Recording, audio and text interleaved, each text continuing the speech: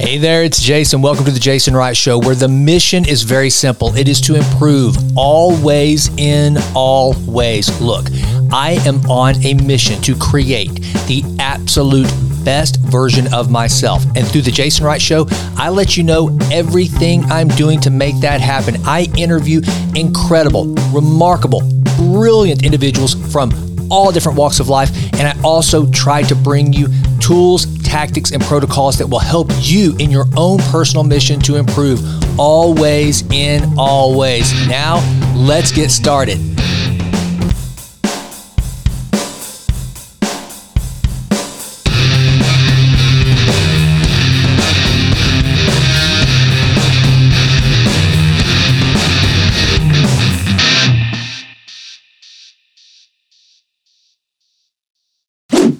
Hey, I want to be in your pocket. I know it sounds weird, but hear me out. Go to the Apple App Store or Google Play and download the Vitruvian Lab app. This is the only app you need to improve always in all ways.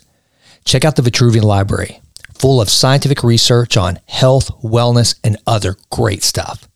Check out my library of courses, including Massively Transformative Habits. Take the free mindset assessment. Also, shortly, I will include weekly guided training videos geared towards fitness to help you extend health span. I will be constantly updating the app with new features and courses geared towards helping you develop the absolute best version of yourself. Don't wait. Go right now. No, seriously, go and download the Vitruvian Lab app and start improving always in all ways. Now, enjoy this amazing episode of The Jason Wright Show. Case, welcome to the Jason Wright Show, brother. How you doing? Hello, I'm excellent. Thank you so much for having me. Well, it's so good to have you on the show. So just to let the listener know how this happened. So I'm listening to my favorite podcast of all time, the James Altucher Show. As I've said often, the James Altucher Show has more utility value than most any other podcast I ever listen to. There's just actual practical advice and things I come away with that I can actually execute on. And no doubt, man, Case, your episode reinforced why I listen to the James Altucher Show and now why I listen to your podcast, New Mindset, Who Dis. So I hope that the entire Jason Wright Show audience checks out your podcast. And with that, man, welcome. I'm so glad to have you, dude. Well, thank you. That means a lot. And yeah, the James Altucher thing was kind of funny too, because I 2014, I used to read his blog back then. I remember I dabbled in online publishing and was writing blogs back in 2014 and 2015. And I remember being obsessed with just being so impressed with him as a person, his writing, everything. So it was a really cool full circle moment for me too, to be on his podcast almost 10 years later. And yeah, he's such a smart, practical guy that, it was a great conversation about a topic that I think can often get very ethereal and non-practical. So it was cool. Just, two guys chopping it up in very practical, modern, pragmatic ways about a topic that I think can not be so. Well, let me tell you something. This is going to be a cool podcast because so much of what we're going to talk about, or what I like to talk about, is we're living it in real time. So you just talked about something. You mentioned something about how you subscribed to James's newsletter or his blog so many years ago, and then you end up on his show. And so it's kind of the same thing for me. I told you I was on his show as a result of my, a mutual friend that I met through his show, and I end up getting to go on James's show, and I'm like, oh my God, this is amazing. And so you have, and this is where I want to kick this thing off. So we hear this term kicked around a lot, this manifestation and law of attraction. And a lot of people they just completely dismiss it as woo-woo. But more important, and I think a lot of the reason why is because a lot of people don't fully understand the proactive nature of manifesting those things you want in your life. And I'm going to read it. This is the most recent episode of your podcast that you put out, that for anyone out there listening, you got to listen to this. It's just so, it really, you just nailed so many things in this 20-minute podcast, dude. It was really so excellent. It says, in this episode, I talk about one sentence that defines manifestation and law of attraction. I talk about giving the universe more to react to. God, that's so beautiful. To and why it's the key to actually getting what you want in life. Now, here's why I think that's so good, Case, and I want you to take this anywhere you want to. But for me, it's like the only reason why I was on the James Altucher podcast, which in the podcast world, as you know firsthand, that's a big deal. James is, he's an OG in the podcast world. The dude has been at it for a long time, millions of downloads, just phenomenal. And the reason why I was on that podcast is because I put myself out into the universe by, first of all, contacting someone that had been on his show, James Quandall, who's now one of my closest friends in the whole world. Had I just listened to his podcast and thought, oh, come on, I can see myself one day on the James Altucher show. I know if I just believe it, I can achieve it. As a matter of fact, I've got a picture of him and his white man afro on my vision board. It's going to happen. That's not enough. So take off on kind of your idea and what you talk about that in that episode, and kind of define for this audience how you see manifestation and law of attraction. Yeah. I mean, it's one of those topics that I love talking about, and I would never dismiss anyone else's definition. Like, if you want to have a definition that is very spiritually based about creating room for possibility in your life, right on. I love that for you. But in my life, I realized that manifestation is literally just a synonym for the word do. I mean, you're not manifesting, you're just doing it. I mean, that's as simple as it is. But there are layers to this, of course. I did the podcast because I've just realized that, the idea of the universe, or whatever you believe in, whatever spiritual energy surrounds us and gives us things and takes away things. I try to live in the practical, and I try to replace things that I can't see with things that I can see. When I think about the universe, I think about people, I think about the industry I work in, I think about the internet, I think about the emails I send, I think about the cold calls I make, I think whatever it is. That is what is either giving or taking away. And the only way to receive is to give those things something to react to. So when I think about manifestation, all it is filling the cup of the universe with things for it to react to. That is manifesting. And I suppose that a lot of things taught me that, of course. Like, I worked in sales for a long time too. And just because you're a good salesperson and you have positive intentions and people might like you, the only way to prove that is to make calls, take clients on meetings, so on and so forth. So you have to prove it. Like, intention only gets you so far. And when I say there's layers, I mean it, because I think, in order to get what you want in life, become the person you want, get the partner you want, you have to have clarity. You have to have intention. Like, that is step one of mindfulness. You got to sit down and get really clear on who you are, what you want. You got to ask yourself tough, uncomfortable questions. That's great. But I see a lot of people do that, and it's amazing to see that. But then they think that, okay, I've got clarity, so now I've begun manifesting. But manifesting only begins when you then turn that clarity into action. So I'm in love with the topic of mindfulness, which is literally just self-awareness. But mindfulness without action is, I don't want to say useless, but it's like, just, it doesn't really get you anything. Like, be uncomfortable, sit in uncomfortable questions, journal, go to therapy, do all these things, but then you have to act on it. And that is what kickstarts everything that we're talking about here. Could not agree more. And just for those people listening out there, so as someone who, in my personal faith, I'm a Christian, and the Bible even says exactly what you're saying. It says faith without works is dead. Now, a lot of people will interpret that as, well, you got to work your way into heaven. No, it's just like saying, oh, I believe. No, you have to actually prove your belief by your actions. I once had this, so I used to own real estate brokerages, and I had this one realtor. I use him as this example of what we're talking about here, Case. He was the most overeducated, underproducing realtor I ever managed. He had all the initials after his name and all this, but he sat in his office all day checking out Yahoo weather. If you wanted to know when a thunderstorm was rolling into East Texas, this dude was your guy. If you wanted to buy or sell a house, not so much. And it's like, you've got all of this knowledge and you've got all these things, but you can't just sit and wait for it to happen. And I would try to explain that to him, and bless his heart, he's become like probably the most overused example of my entire teaching career.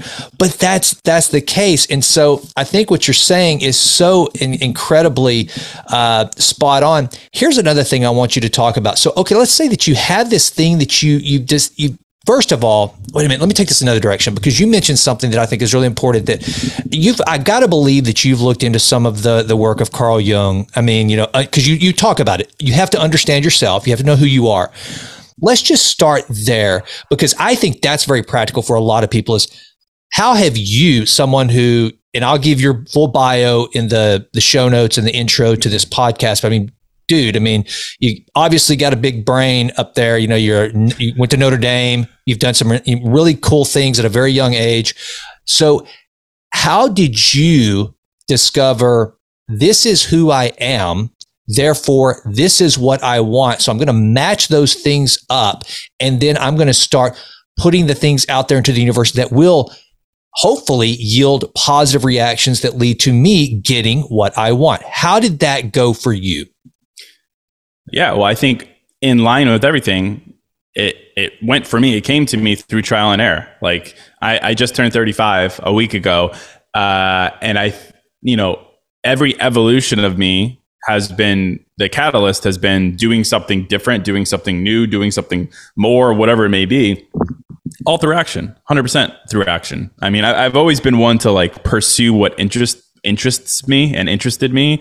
That's all. Like I've always been kind of incapable. If something interests me, I have to try it. I have to pursue it in some sense. And that's, also a reflection of my impatience. I suppose I'm very impatient, but it's also a good quality in that it led me. I majored in Chinese in college because I was good at it and it interested me. I went into sales because I was very introverted and timid, but I saw these people making a lot of money, and I was like, I want to make money, but I'm not extroverted. Let's challenge myself to try to be that person. Evolution number 2. I worked in sales for 8 years, and then eventually it was like, I'm really, mindfulness is speaking to me. I need to quit my job. Evolution 4, like so on and so forth. Like just a willingness to do different things, I think has been really paramount to that. But I think that the biggest thing has been like the words that I use to describe myself and the goals that I set for myself with those words. Like if you were to ask me previously, and I think if you were to ask most people, like, what do you want? What do you want in life? I think a lot of people would give good answers, but not specific answers. They would say, I just want to be happy. Or I want to be successful. Like I'm in my grind era. I want to be successful, right? Happy, successful, confident, adjectives. I used to be that way too. I realized a lot of issues with adjectives as a defining, description of who you are for a couple of reasons. One, adjectives come and go. They're taken away from you. A lot of times you don't have control over whether you're happy or not. Absolutely. And it's the same with success. Success comes and goes. It's earned. It takes time. And in the moments where we're not happy or not successful, we tend to do the very human thing where we blame ourselves. We beat ourselves up. We judge ourselves. We start saying, well, I haven't been happy in a long time. I guess I'm not a happy person. Or I haven't, gotten to this level of success. I guess I'm a failure. Like we do this thing that on the surface sounds stupid, but it's just what we do. And I realized that a while ago, and really what I've gravitated toward in line with everything we're talking about is not describing myself with adjectives, but with verbs. I borrow a lot from habit formation communities, and the idea of, one of my favorite journal exercises is one where you say, I'm the kind of person who, and then you describe yourself with verb statements that will make you that adjective, happy, successful, confident, whatever. And through that lens, I'm the kind of person, if I sit down and say, I want to be successful, for instance, instead of saying that and saying, I want to be successful, adjective, successful, I'm a successful person, I say, no, I'm the kind of person who is first into the office, is willing to go first, is willing to have the tough conversations, is willing to try things new. Verbs. And I think that has been so paramount to me because, for one, it holds me accountable, which I think is important. It gives me a roadmap if I don't have one yet. And also it fills me with confidence so that in the moments where I haven't reached my goal yet, I can say, well, I'm the kind of person who does these things and I'm doing those things. So I just need to continue on the course and do these things even more, or different evolutions of it. So I think, again, seeing myself and my identity through what I do rather than my intention has been really important. Hope that answers your question. No, I think it's excellent. And you harken back to kind of the teachings of, I tell people in this course that I created that I am taking verbatim Jim Rohn's goal setting workshop, in which he touches on a lot of what you're saying. And so, my gosh, if you're following the path and using the wisdom of one of the greatest of all time, this is exactly what he said, which is that we have to start creating an identity. And I love your idea of using verbs versus adjectives. I think you're right. A lot of people do that. They'll say, I am a winner. I am whatever.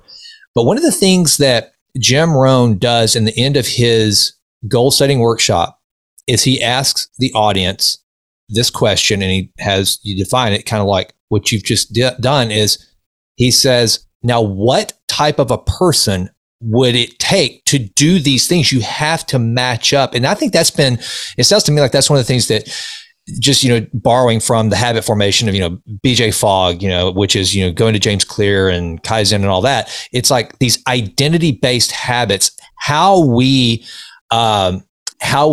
view ourselves and also then you start to identify. I did this course one time, totally ripped it off because it was one of the greatest presentations I ever saw.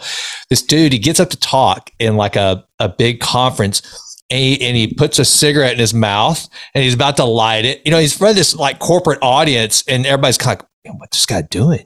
This isn't Earl Nightingale circa 1955 where maybe Earl would fire up a nail, but he's like, no, wait a minute. And so I use that. I'm like, okay, I started the course. I didn't say anything. I'm just acting like I'm lighting this cigarette. And I'm like, okay, no, wait a minute. Hopefully you're asking yourself, what the heck is going on right now? Why is my instructor lighting up a ciggy before he teaches this course? It's like that's because that's not my identity. So it wouldn't happen. It was conflicting to the people watching. It's conflicting to me. Now let's talk about, because I think this goes into the whole manifestation thing, because it's like, there's this idea of what we want in the life we want to lead. And then what you've discussed, which is these verbs, but then there comes the time of, it's not good enough. You correct me if I'm wrong. It's not good enough to say one time, I'm the type of person that X. What has been your protocol for success to constantly remind yourself and reinforce those verbs that describe who Case Kenny is? Yeah, well, I'd say, again, harping on that even more, it's like I've evolved my goal for myself very, very specifically. Again, it's not to be happy. It's not to be successful. It's none of those things. It's to be proud of myself. And I know that sounds cheesy, but I think everything good in your life comes when you're proud of yourself, and not like the, Ryan Holiday ego, that kind of, pride is the downfall type pride. I'm talking about being proud of yourself because you do the things you said you're going to do. You do the things you know you need to do. And obviously that comes from having clarity on what they are, or being open to ones that you need to add to the list. But like, I see everything through the lens of being proud of myself, and that, if I'm proud of myself, that means I'm doing the things I need to do. I'm doing the things that I don't want to do, and good things will come from it. I trust that process. And I think that simplifies a lot of things in life. Like, truly, I think we complicate a lot of things for ourselves, but saying, okay, I just need to be proud of myself, whether that's seeing dishes in the sink and doing them because that makes me proud of myself, or sitting down and writing the first chapter of a book, even though it's really tough and you don't know what you're writing, but you got to get it down. You got to be proud of yourself in that moment. Things like that, I think, has been really, really powerful. And then there's also like, there is a spiritual element to it. I will say, it's like the words we use, the stories we tell ourselves. If we are telling ourselves a story, like I do a lot of dating content, I'll just use it as the example, but I see a lot of people who are just like really beat up by dating. And deservedly so. It's tough to date in 2023. And they start spinning these narratives that they're repeating or that they came up with on their own. That's like, all men are pigs, all women are crazy, no one is honest. Millennials have ruined dating. Dating apps have cheapened romance, the whole thing. That's the narrative that they're telling themselves. And then they shoot the shit over lunch with their friends. And that's what they're saying. Oh, he's probably has a wife, or he's cheating, or she's probably crazy and she's just hiding it, right? We're repeating these narratives, the hyperbole ones here. That's the narrative they have in their head. But then outside of their head, they have a reality that they want to live, right? They still maintain that they want a partner who loves them unconditionally, who is kind, honest, open, who doesn't have a family. That's what they say that they want. But life just doesn't work like that. You can't tell yourself one thing and then expect to be introduced to a reality that is the literal direct opposite of that. That is a spiritual element to this. And I conjure that up practically as, think of a yellow car, see a yellow car, drive a yellow car, own a yellow car, right? If those stories aren't at least getting closer, then you're not certainly not manifesting, and you're certainly not doing. So I think everything of mindfulness, manifestation, the stories we tell ourselves, it's about making them closer together. What you say in your head about describing reality and the reality you say you want to live, so that you're incentivized to take action. That is my whole thing. And that is how I've really just helped myself grow through the lens of pride, through the lens of verbs, and through the lens of stories, the story I tell myself and the story I say I want to live, so that I'm incentivized to take action toward actually achieving it. Man, I think that there's so much wisdom in what you said there. And I love the idea, because this is one of the things, like, to be proud of yourself. Because here's the thing. I think there's a lot of people out there, rolling through life in the witness protection program, and they know it. They know they're not proud of themselves. And so therefore, what does that lead to? That means that they are living in shame, because this mask that, they know that shadow, going back to Carl Jung, they got that shadow that they're suppressing that is full of yuck and ugly, and they're shameful of it, but they're good at playing, they're good at rolling out in the witness protection program and kind of living life as opposed to being their authentic self. You mentioned something earlier. You're big on mindfulness, which I am as well. And it's been very hard for me because I don't have a monkey brain. I have a zoo full of monkeys that are always fighting to be at the top of the monkey pyramid. And so, and just sitting alone and just kind of wrestling with the things that bother you. You mentioned earlier, you weren't a natural extrovert, and you wanted to kind of overcome it. So you took action. That was something that you saw in your shadow self, maybe, that you wanted, like, okay, this is something I want to leverage and deal with. Give some people not only the benefit, I want them to understand the benefit of just sitting in silence with yourself. Again, it may sound kind of woo, but I'm telling you, try it and you'll be like, oh my God, I can't do this. And within 30 seconds, you're wanting to grab a phone, you want to go call somebody, you want to just escape from yourself. It's so weird. But explain kind of practically some starting points to get with yourself. And then the next is, how did you get to the point where you could stay there long enough to start doing the work, being honest with yourself, and making the changes that you needed to make, or maybe whether that's accentuating a positive that you found, or kind of going, oh God, I don't like this part of case. I got to do something about that and make it better. What are some ways people can start to actually execute on that case? Yeah. Well, I mean, as simple nothing burger as a topic as it is, like, doing nothing and stillness is like an integral part of what you just described. As throwaway as an answer that is, like, there's been a lot of science around, like, what happens when you do nothing in your brain and your neurons, and how they're forming associations. Associations is how you make sense of the world. Associations is how you challenge what you know. And then all of a sudden you're like, well, that doesn't make sense. Let me challenge that. So we're so averse to it in this day and age, to literally sit and do nothing. You could look around and stuff, but, like, no anything else, no agenda, no phone, no writing, nothing. You just literally sit and do nothing. For one, I'm actually releasing a project soon around doing nothing, because I'm that passionate about it, just both from a inner life and outer life and biology perspective. So I think that's really big. I think in those moments where you're allowing your literal brain to make those associations and challenge yourself, and in your inner life as well, it's like, I used to laugh at statements like, we're all victims of victims. Like, that seems a little heavy, and like, who cares? Like, who you were then, or who you were when you were a kid or an adolescent, like, what does it matter? That was 20 years ago. That was 30 years ago. But, I think we really do need to try to get to zero of where certain things came from in our lives. Like, a big thing, again, back to dating, is like, sometimes, like, we assume that we're unlovable because someone told us that we're unlovable, or we accept less because someone offered us less and we thought that's what we deserved. And then we've just rode that pony all the way in life because that's what we were told, or that's what we were offered, and we assume that that was correct. And you could bring that all the way into therapy and talk to your therapist about where you came up with certain associations during your upbringing. There's a ton of great psychologists who talk about, your reaction to drama, how you've been trained to exist in chaos and drama in your life, where all these things came from. Not my thing. You need to talk to a therapist about that. But the idea of going as far back as possible, I think, is everything, because it allows us to challenge that. We've been riding it for so long without challenging. It's no wonder that we've assumed, oh, this is what I deserve because that's what I've been offered.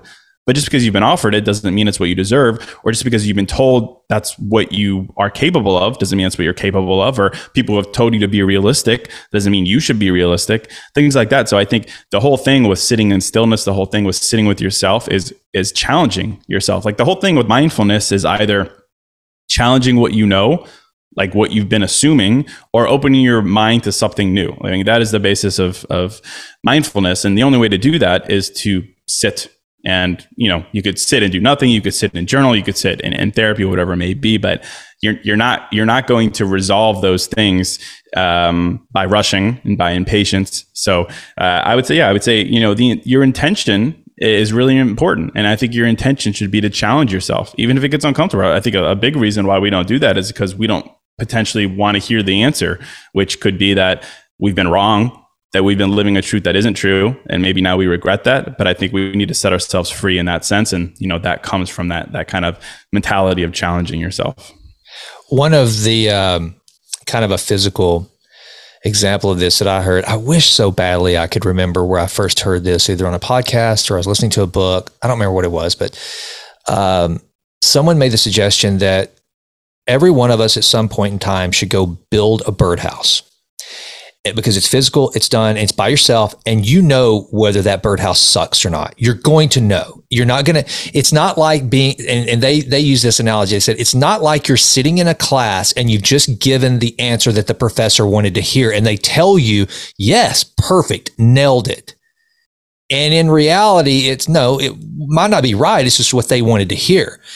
With the birdhouse, and there's no mom and dad just there, oh God, that's a beautiful birdhouse you built there, Case. Oh my gosh. No, you will know, you will honestly look at it and go, you know what, my birdhouse is a piece of crap. No bird would ever set up shop in this camp. It sucks, And so I think that's one of the things that a lot of people there's, and I think that I know I've been this way, and you're a podcaster as well. Tell me if I'm wrong. One of the hardest parts of doing a podcast is putting those episodes out that in your heart of hearts, the audio is going to suck. You're not going to quite like it. And so most people start piling up all these things as reasons why they shouldn't even build that birdhouse till they go, yeah, I'm out, not going to do it. And what I found is if you just go forward and you realize that, first of all, there's not that many people watching and wanting you to fail as you think, and it doesn't matter anyway. That's not why you're doing it. Then you just get better and better and better. And just the journey, the process becomes kind of the reward, right? Yeah. I mean, I can tell you for a fact that anytime I've had that inclination, like, oh, maybe I shouldn't release this, like something about it feels off, or it feels, I feel like it wasn't my best or something like that. Every time I've ever had that inclination and I publish it, it's always become my best podcast. So I think a lot of the time we're unfairly critical of ourselves. And also I think the imperfect things that we create need to be released. I mean, I think those are the ones that need to see the light of day. So I think there's a lot there with unfair self-judgment. But also, I mean, I think we're always overly critical of ourselves. Like, there's this thing called the beautiful mess effect, which is really interesting, where it basically says that, we applaud vulnerability in other people. We say, of course, we want vulnerable friends. We want friends who aren't afraid to be freaking weird, who aren't afraid to own it, who aren't afraid to be sensitive and say, I love you. Like, we love that in other people, and we'll openly say that.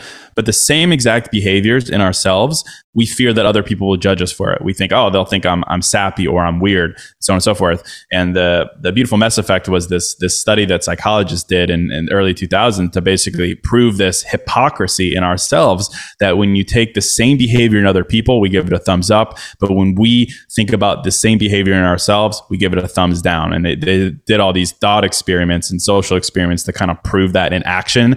They had people go through these different exercises of singing a song in front of other people that they've never sung, and the fear of that, admitting you're wrong, complimenting a stranger, all these different activities that required vulnerability. And every time we said, oh man, if someone did that, I would say that's so brave. That's awesome that they're willing to do that or say that. But then when it was their turn, they said, oh man, people are going to eat me alive for this. They're going to hate it. They're going to think I'm a this, that, and the other. And it was just this weird hypocrisy.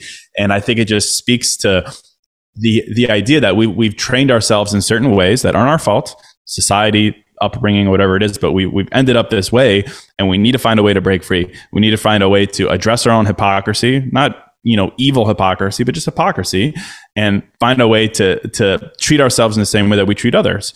We forgive other people way more easy than we forgive ourselves. We speak to others way more kindly than we speak to ourselves. We are jerks to ourselves in our heads. We need to find a way to not necessarily emulate the way that we treat other people, but just be fair to ourselves in the way that we judge other people and the way that we see the world around us. So I like that a lot. The idea of the beautiful mess effect and just vulnerability as a topic, I think is so important. I think when we see it through the lens of, equity and equality, as far as how we see it, I think that could really give us a moment of reinvention.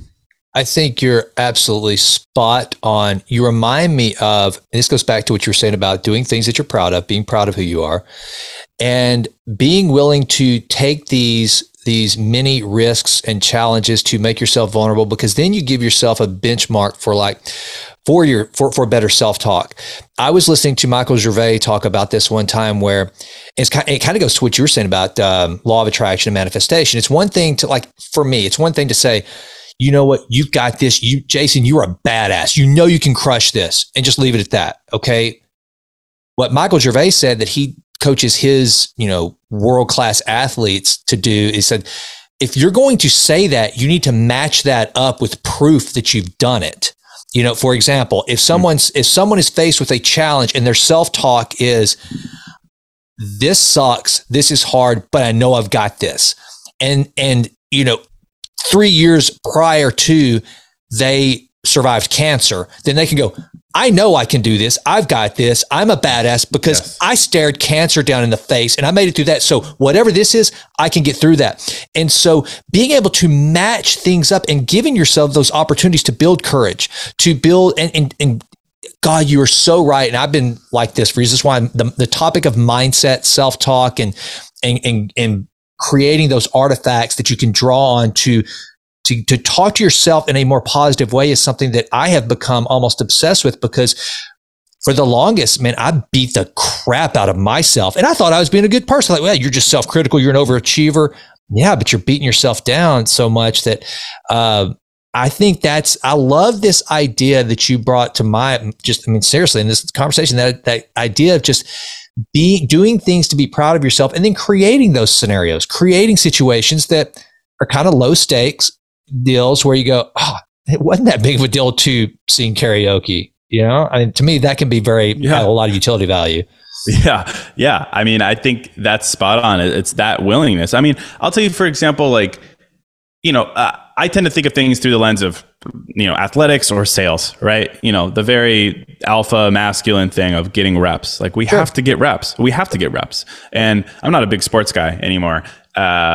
But I still approach everything through that lens. For example, I say yes to every single interview that anyone ever asks me. And I never ask about what the show listenership is, or, I'll do a quick glance to make sure I'm not on a weird podcast, but I say yes to everything because I realize how much so that hour aids in the long-term process of what I'm trying to accomplish. I can borrow from the Gary Vee model of 1 is better than 0, fine. But also just the process. I've done hundreds of interviews. 4 years ago, I couldn't talk straight for 2 minutes about a topic. Now I could talk for an hour straight because I've gotten so much better at it, because I'm willing to put myself in these situations that maybe have no immediate ROI. So I think it's exactly what you said. We need to be able to look back to connect the dots and say, why am I doubting myself? I've done this, that, and the other. That's proof points of what I'm capable of. But then we also need to look forward and think about the long-term residual effect of that from the past to the present and what we're trying to build. That builds pride. Even if you don't get something immediately from whatever effort you're putting in, I think we do need to think longer term, because I think we're doing ourselves a disservice when we don't give ourselves credit for that thing. That's why, I think mindfulness, I think getting what you want is a balance. It's a balance of a little bit of tough talk. I'm a tough talk guy, but it's a balance also of giving yourself credit. And the sweet spot of that, I think, is what we're describing here, where you have proof behind your why. You're not delusional in your ability to be a winner, right? You have proof of why you're capable of being a winner, because you're doing this, that, and the other. You motivate yourself through the lens of being proud of yourself. You believe in reciprocity. What you put out is possibly what you should receive in return. And then you let the rest take care of itself. There's no rushing. There's no impatience. There's not a whole lot of comparison either. That's a sweet spot. It's the balance between urgency and patience, the balance between tough talk, motivation, and giving yourself credit. I think that absolutely. And one of the things you mentioned there too, that I think that we fall into a lot, especially here in the West, we tend to have this mindset that unless I'm doing this to one day become a movie star, unless I'm doing this to one day be a world-class James Altucher, Joe Rogan podcaster, unless I'm painting this painting to become an artist and make money at it, it's not worthwhile. I'm not going to do it. And that is the biggest load of crap ever. And I've learned that. I mean, and especially like I'm older than you. When you become my age and you've had some business success and you could be doing all these other things and you choose to go down this path that people go like, wait, what are you trying to do? They almost can't understand why would you ever do something that you're not guaranteed or the likelihood of real financial reward or anything is so unlikely. And when you say, well, I'm doing it because look, I get to sit here and hang out for a period of time with Case Kenny, who's got great advice, great knowledge. I create this space for something that, I'm not getting paid to do this right now.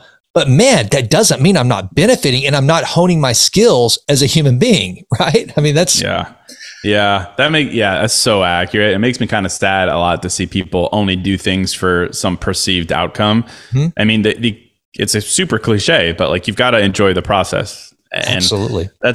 I used to kind of laugh at that kind of thing. But if you don't enjoy the process, first of all, you won't be incentivized to ever continue to maybe get to an outcome.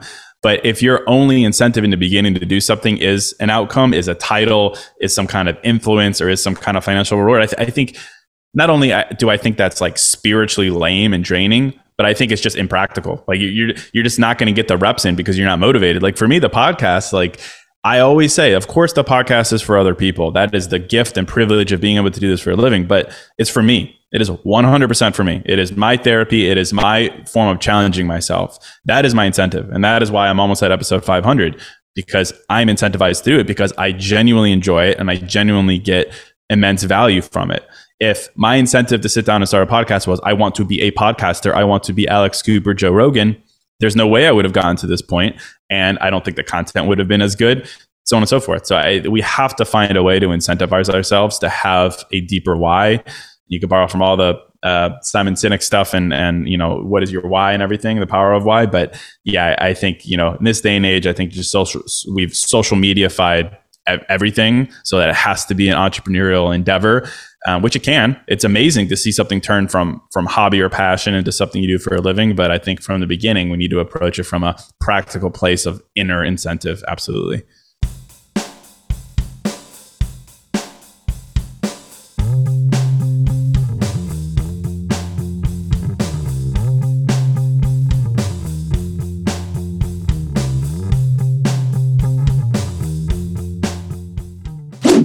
So what do you think? Are you enjoying this episode? I hope so. Oh, one more question. Did you download the Vitruvian Lab app? Why not? This makes me like your personal peak performance coach. I go where you go. So go to the Apple App Store or Google Play and download it now. I get to go everywhere you go, and together we will improve always in always. Now, keep enjoying this unbelievable episode of The Jason Wright Show. I want to get completely off track here just for personal reasons. You're in New York, right? I'm in Miami, actually. Oh, you're in Miami. My paleness. I am in Miami, yes. Okay. All right. Well, I saw East Coast, and for some reason, I guess it just said on there because I've got my youngest daughter is about to graduate from CU Boulder, and she's moving out to New York. She's gonna brave New York for her first couple of years. That's what she wanted to do. And I'm like, I've actually got a buddy of mine though that just he's finishing up law school in Miami, and he freaking loves it out there.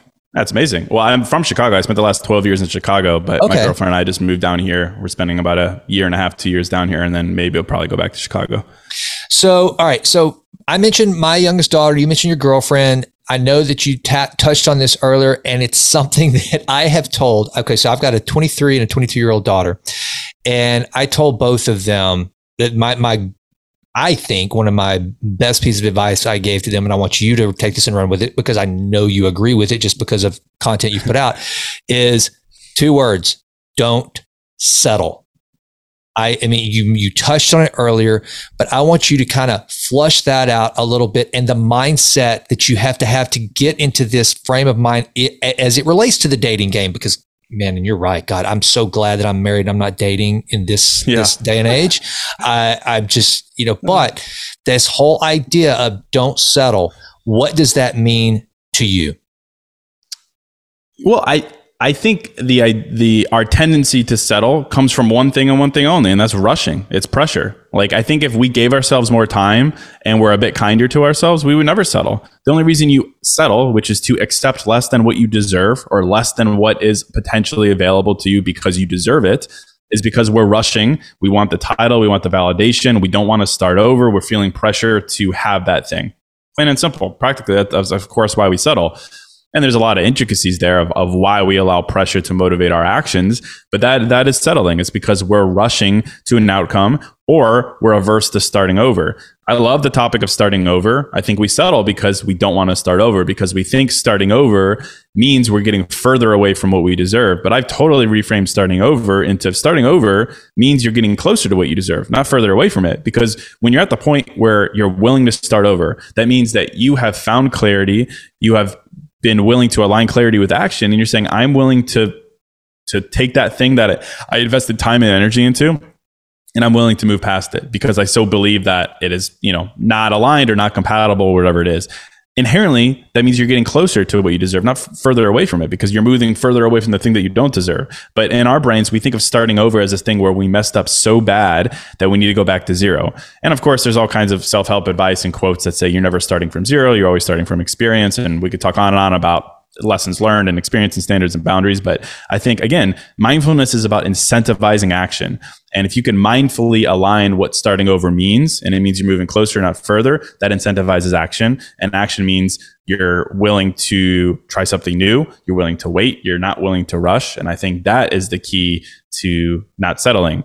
And I wrote a book a couple years ago called Single is Your Superpower, basically encouraging people to not rush into a relationship, because again, there's this weird stigma that does not belong anywhere, that being single for too long, or being single as not a choice, means there's something wrong with you. You're not lovable. You're broken, or these outlandish ways that we describe ourselves. And I wrote that book, Single is Your Superpower, to encourage people just to slow down. And one of the random anecdotes that I included as a proof point for that was, I talked to a lot of older people, 60, 70 plus. I just interviewed a woman who's 102. And I always like to ask them the generic question of, what do you regret in your life? And I've heard millions and millions of answers. Within the context of what do you regret relationship-wise, love-wise, dating-wise, I've heard millions of answers. Not millions. I've heard many, many answers. I've never heard an older generation person say, I regret being single. Never. I've heard the opposite. I regret rushing in a relationship, having kids too soon, staying in a relationship that was beneath me, not leaving a relationship that I should have. I've heard every answer of that. I've never heard someone say, I regret being single. So people could take that for what it's worth. But as an anecdote, I think it really supports the idea that we're rushing practically because maybe we're lonely, or impractically because we've defined our worth through the definition of in a relationship or single. And I think either way you slice or dice it, I think we need to just stop rushing, stop pressuring ourselves, stop buying in the pressure, and give ourselves that freedom.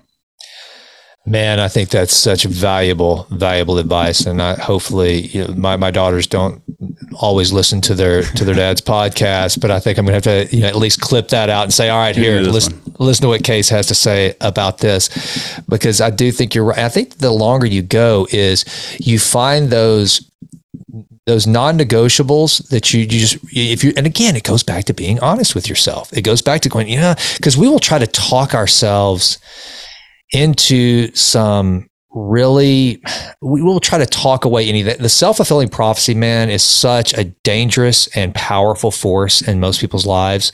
As I think, especially when it comes to relationships. I know with my wife, I created purposely because I did not want to get married. I did not want to get married. I just didn't see the point in it. I'd been through a terrible relationship. And so almost as a self-protection mechanism, I created this ridiculous non-negotiables list. And I actually lived out the advice that I tell my daughters. I said, I'm not going to settle, not going to happen. And whenever I had that mindset, and of course I wasn't looking, I wasn't going to get married. So it was like, and I don't date. I've never really dated. That's never been my thing.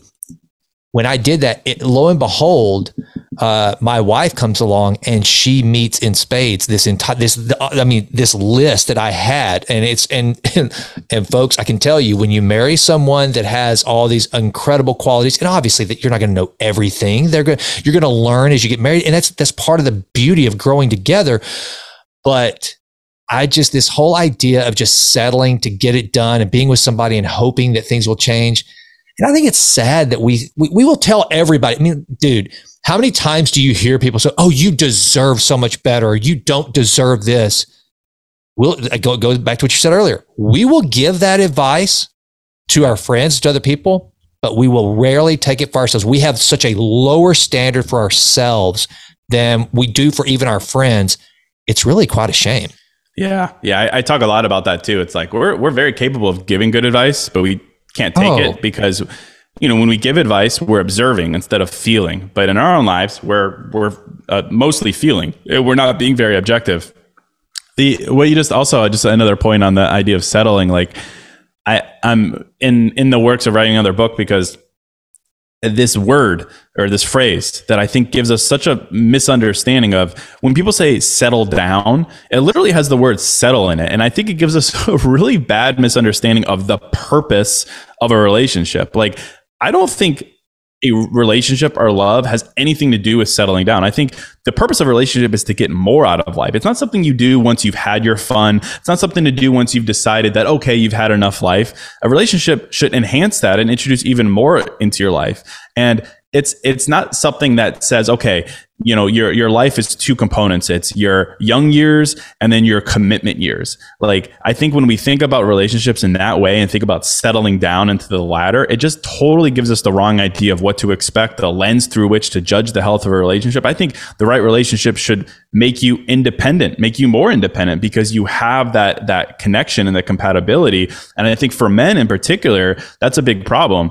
Men, as a man, if you're just thinking, oh yeah, a relationship is something you do when you settle down. Well, that's all kinds of red bulbs going off in my head. That means it's going to threaten my independence. That means that my fun, exploration, curiosity driven hustle era is over. Now I no longer can be that person. And I don't think the right relationship is that at all. I think it enhances all of those things. Absolutely. And then I think for women as well, like the idea of settling down, rushing into settling down because that's what's expected of you, I think leads to everything that we just discussed. So I think a common thing that we're talking about here is the words we use, I think, are very, very important because we don't challenge them and they become our reality and they become what we expect. And then, our actions align with that. We put up with things that maybe aren't true. So I think we really need to reevaluate the words that we use, the stories that we tell ourselves, the assumptions that we've made about a career or love or whatever topic is at hand.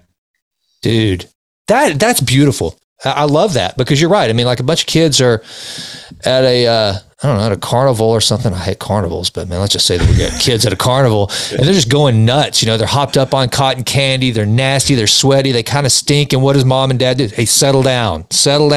But they're laughing. They're joyful. They're having fun. And so you're exactly right. And man, okay, now you just brought up one of my favorite topics in the whole world, and that is Mrs. Right. And you are spot on. Let me tell you something.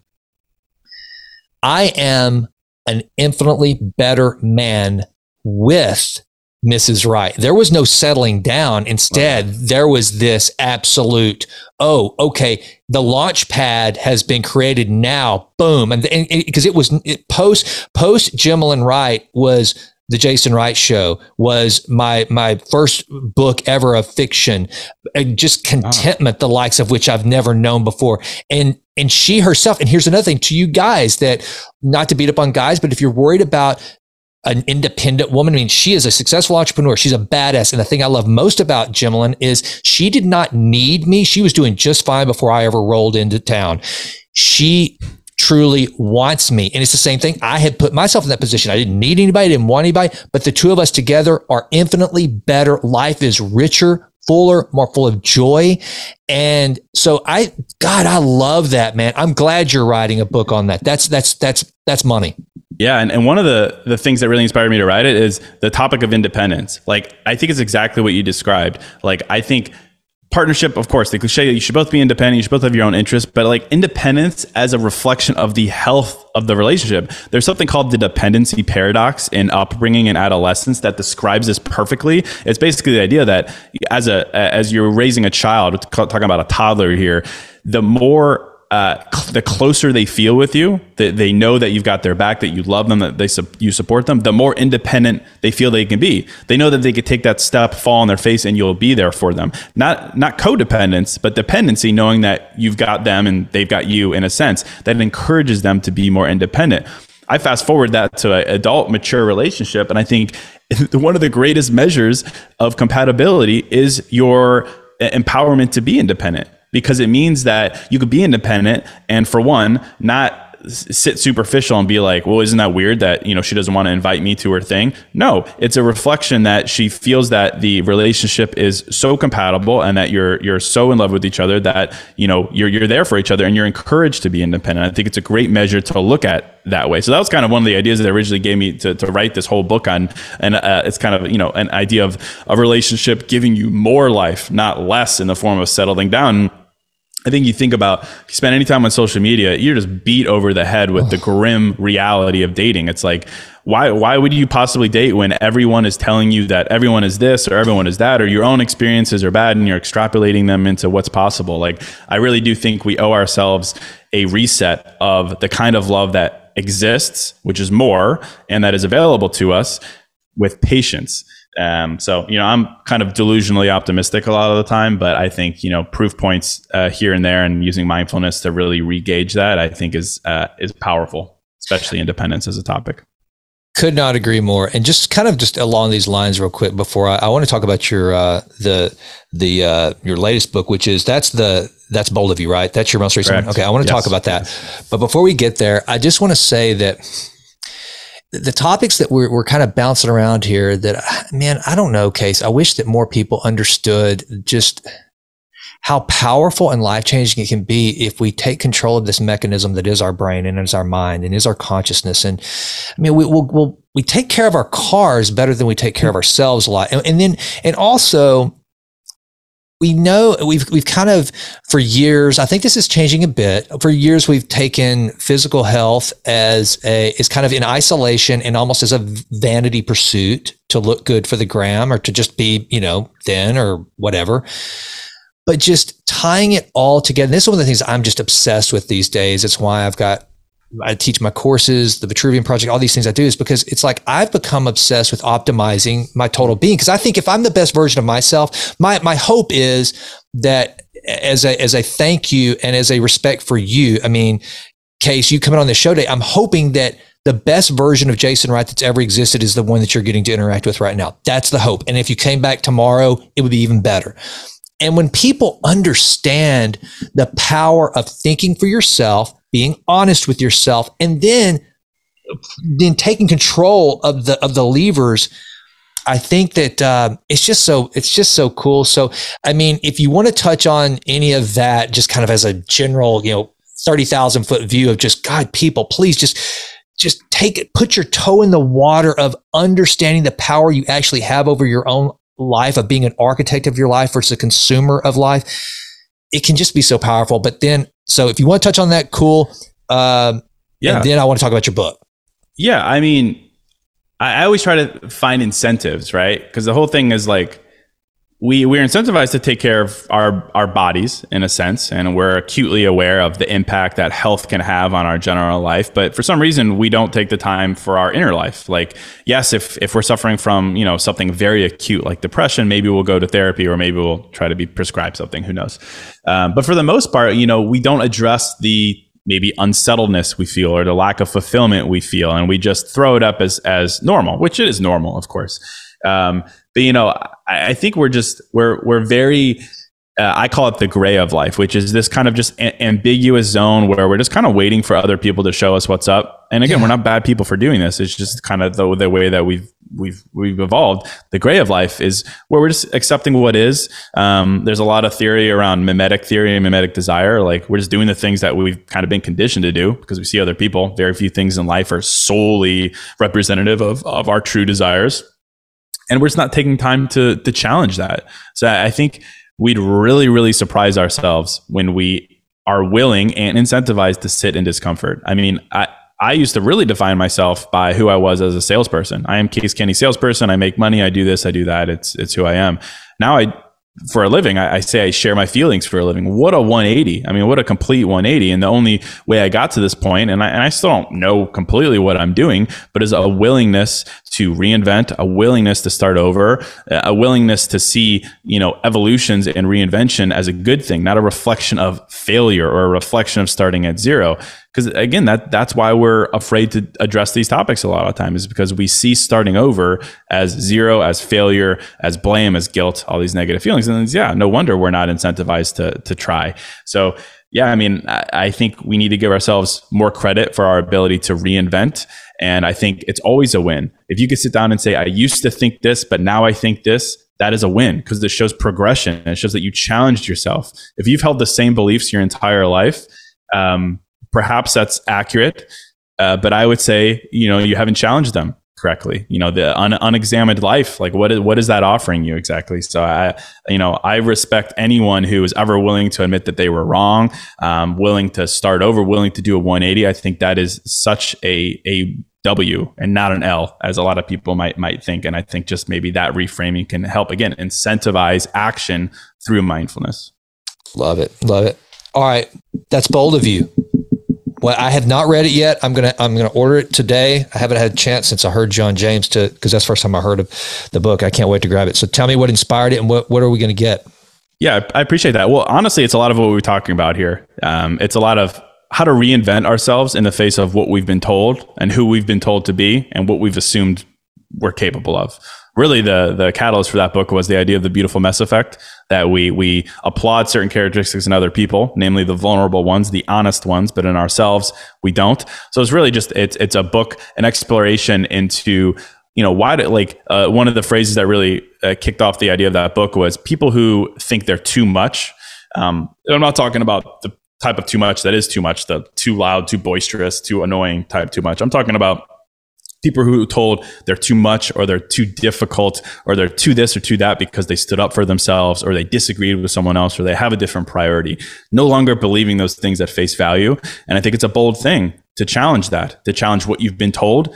Oh, Case, be realistic. What are you really going to quit your high-paying sales job to go share your feelings on the internet?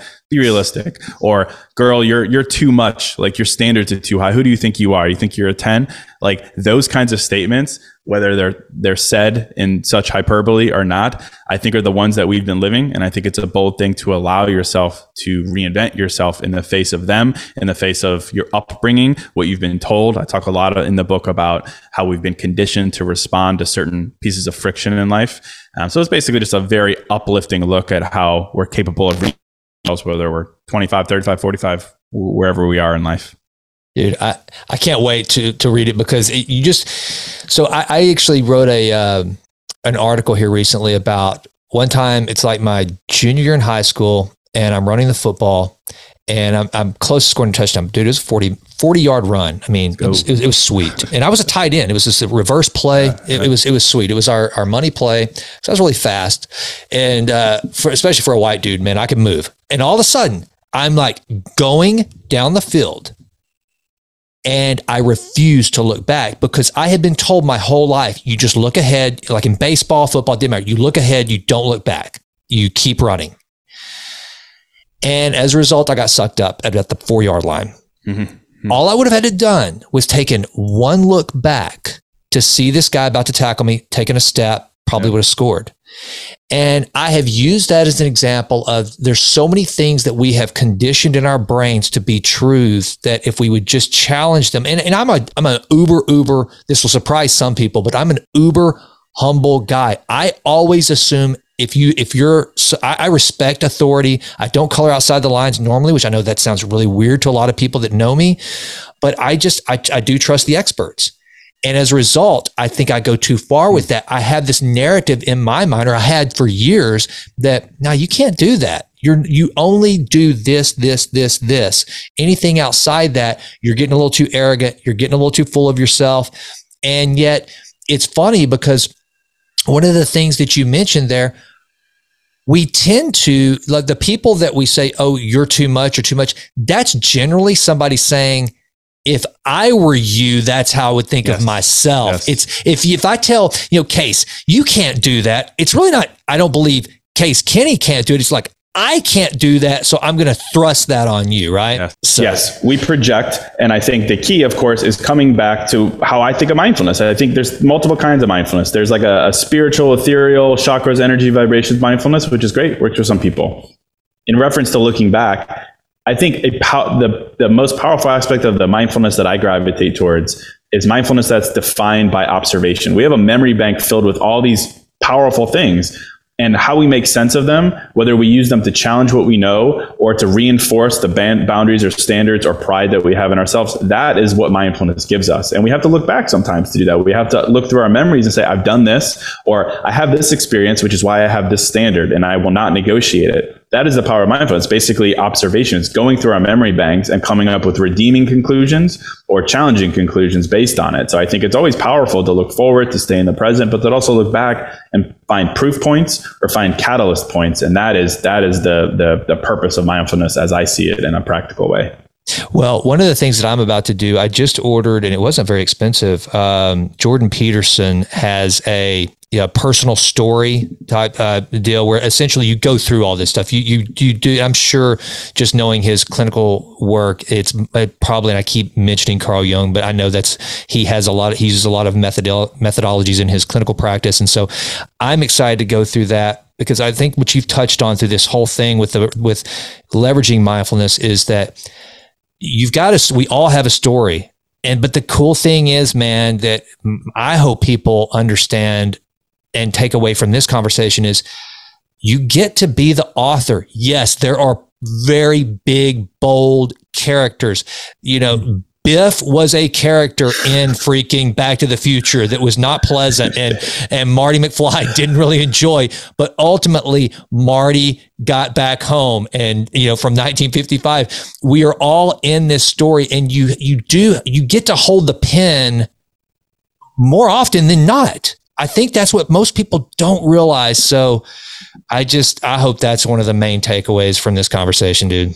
Yeah, me too. I love that. I mean, I'm an optimist, and we don't always get to hold the pen in the present, and we can try our best, but we always get to hold it looking back. And I think looking back to then look forward is how you reinvigorate yourself. So either way you look at it, you could use the lens of mindfulness of, why backed affirmations of your life to move forward. And either way you look at it, you're always in control of that. And that always, fills me with hope.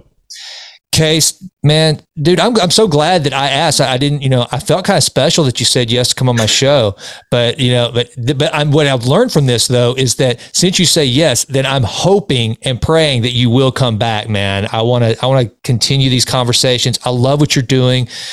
Tell people where they can find you, where the best place to consume your content. Where should they go?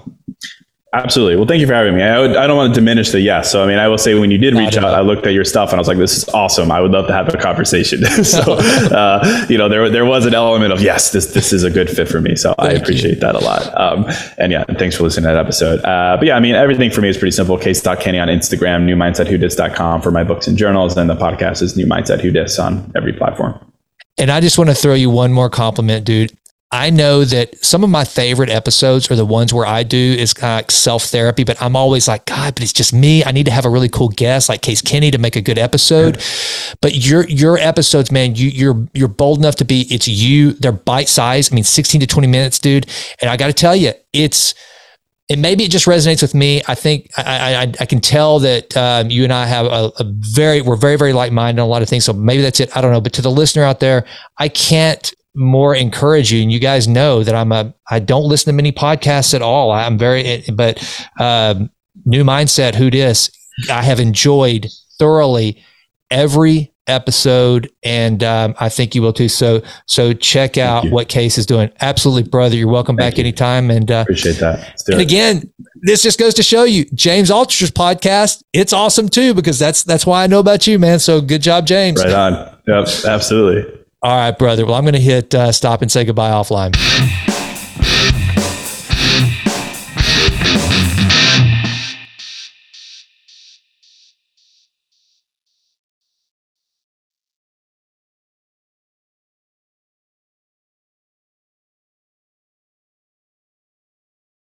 Hey, thank you so much for listening to the show. It means more to me than you can possibly imagine. And if you enjoyed it, please consider going out to Apple and leaving us a 5-star rating. That would mean the world to me. Also, follow me on Insta at Jason Right Now. And don't forget, download the Vitruvian Lab app. I mean it. I want to be your personal peak performance trainer. I want to help you improve always and always. Lastly, check out my newsletter, the Vitruvian Letter. You can subscribe at jasonrightnow.com. And until we meet again, please continue to endeavor to improve always in all ways. I'm out.